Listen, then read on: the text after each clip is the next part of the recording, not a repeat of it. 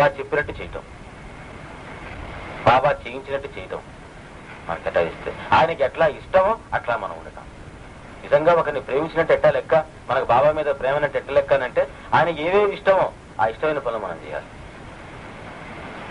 ఎవడో ఒక కుర్రవాడు ఒక అమ్మాయిని ప్రేమించాడు, ఆ అమ్మాయి వీడిని ప్రేమించింది, వీడేమి చెప్పబల్లే నువ్వు రోజు కలర్ చీర కట్టుకోనని చెప్పి, వాడికి రోజు కలర్ ఇష్టం అంటే రోజు కలర్ చీర కట్టుకుంటుంది.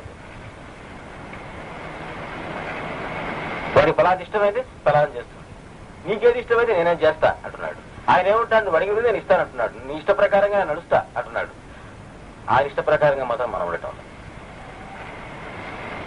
మరి ఆయన ఇష్టాలు ఏమిటి అంటే ఒక ఉదాహరణ చెప్తా.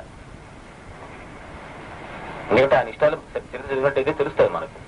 ఒక్క ఉదాహరణ ఏమిటనంటే, పరనిందా ప్రసంగాలు చేయవద్దు, చెత్త సంభాషణలో పాల్గొవద్దు, డోంట్ వేస్ట్ యువర్ టైం అని చెప్పిన మాట. అది ఆయన ఎంత అసహించుకున్నాడనంటే పందిని చూపించి మరీ చెప్పాడు ఆ మాట. అప్పుడు వచ్చి కూర్చొని షిరిడీలో వాటి గురించి వీడి గురించి విపరీతంగా లెక్చర్స్ కొట్టురాట అని. వాడు అటువంటి వాడు వీడుంటాడు, వీడి బతుకు నాకు తెలియదా, వీడు ఈ రోజున పెద్ద భక్తుడే అయిపోయాడు కానీ అమ్మో వీడి కథ నాకు తెలుసులేవోయ్ అని చెప్పి. ఒకసారి ఆ నెండికి పోతున్నాడు, నెండికి పోతుంటే వాడు కూడా వచ్చాడు. కూడా వచ్చినప్పుడు ఒక పంది పేట తింటోంది.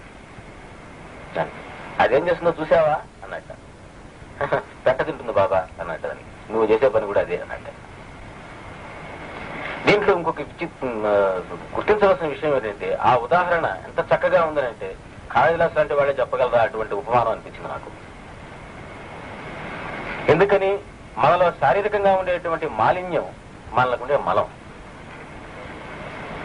దాని మీద మనకే ఎంత అసహ్యం అంటే, మనం మల విసర్జన చేసిన తర్వాత మన మలాన్ని మనం చూసుకోవాలంటేనే మనకు అసహ్యం చూతూ అనుభవ చేసిపోతాం. అప్పటిదాకా మన కడుపులోనే ఉండేది, బయటికి రాగానే అంత అసహ్యం. అటువంటిది మన శారీరకమైనటువంటి మలం. మనలో ఉండేటువంటి వివిధమైనటువంటి బలహీనతలు, వీక్నెసెస్ అంతా కూడాను మనకుండే మానసికమైనటువంటి మలం, మాలిన్యం. ఎదుటివాడు శారీరకమైనటువంటి మాలిన్యం, మానసికమైన మాలిన్యం వాడి బలహీనతలు అనుకున్నట్టయితే, దానిని ఆ మాలిన్యాన్ని, మానసికమైన మాలిన్యం అనేటువంటి మలాన్ని, వాడి బలహీనతలను మనం వాడి మాటల ద్వారా ఏం చేస్తున్నాం, పందేటైతే పెంట నాలుగుతో నాకి తింటుండు, అట్లాగే మన నాలుగుతో మాట్లాడటం ద్వారా నాకి తింటున్నాం ఆ పెంటని. ఒకడి యొక్క బలహీనత వాడి యొక్క మలం అనుకున్నప్పుడు దాన్ని మాట్లాడటం అంటే దాన్ని నాకి తింటాం అనేటువంటి స్పృహ మనకు కానీ కలిగిందనంటే ఒకటి గురించి మన పరనిందా ప్రసంగాలు చేయం. ఎక్కువ మనం చేసే వాటిలో ఉండేవి అవి. రెండోది ఏమిటి, ఇది తగ్గినాయంటే వేస్ట్ చేయటం, మనకు కానీ ఎదుటివాడికి కానీ, లేదా ఇప్పుడు ప్రస్తుతం మన దగ్గర లేనటువంటి మూడో మనిషికి కానీ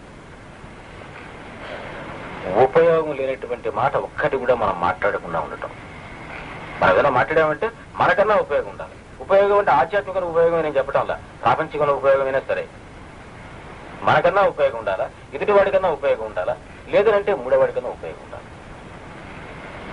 ఈ ఉపయోగం లేకుండా మాత్రం ఒక్క మాట కూడా మాట్లాడకూడదు. మనం మాట్లాడే మాటల్లో ఎక్కువ బాగా ఏమిటంటే వాడిట వీడిట, ఇది చేసాం, ఆ సినిమా బాగుంది, ఆ నాటకం బాగుంది, వ్యవహారం బాగుంది, ఇవే మనం మాట్లాడుకునేటువంటి చెత్త సంభాషణలు. ఈ చెత్త సంభాషణలు ఆపి అన్నాడు. ఆపిగానే ఒక వారం రోజులు ఆపిగానే చూసుకుంటే మనకు తెలుస్తుంది మన లైఫ్ లో మరి ఎంత మార్పు వస్తుంది అనేటువంటి.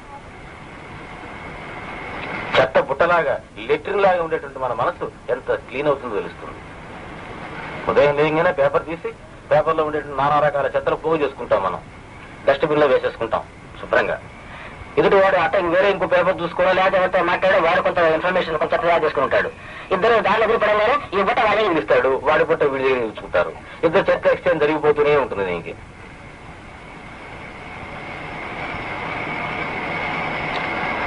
అడిషను స్పెక్యులేటర్ అని చెప్పి ఎస్ఎస్ రాశాడు.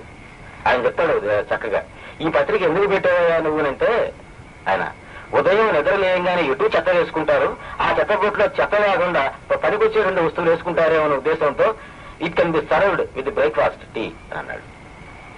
ఉదయం లేయంగానే టీ వచ్చేటప్పుడు ఆ పత్రిక వచ్చినట్టయితే నానా చెత్త లేకుండా ఆ చెత్త బదులు ఈ మంచి ఉద్దేశాలు చెత్త బుట్టలు వేసుకుంటాడని చెప్పి పంపిస్తున్నానని రాస్తాడు ఆయన తమాషగా.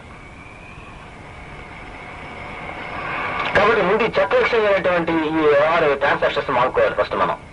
ఈ లావాదేవీలు ఎవరైనా మాట్లాడారు, ఏమైనా ఉపయోగమా ఇప్పుడు ఈ మాట వల్ల? నీకు శుభ్రంగా మనకి ఏది ఉపయోగం అది చేద్దాం అనుకోగలగాలి. ఇది ప్రధానంగా మనం గుర్తుంచుకోవాల్సింది.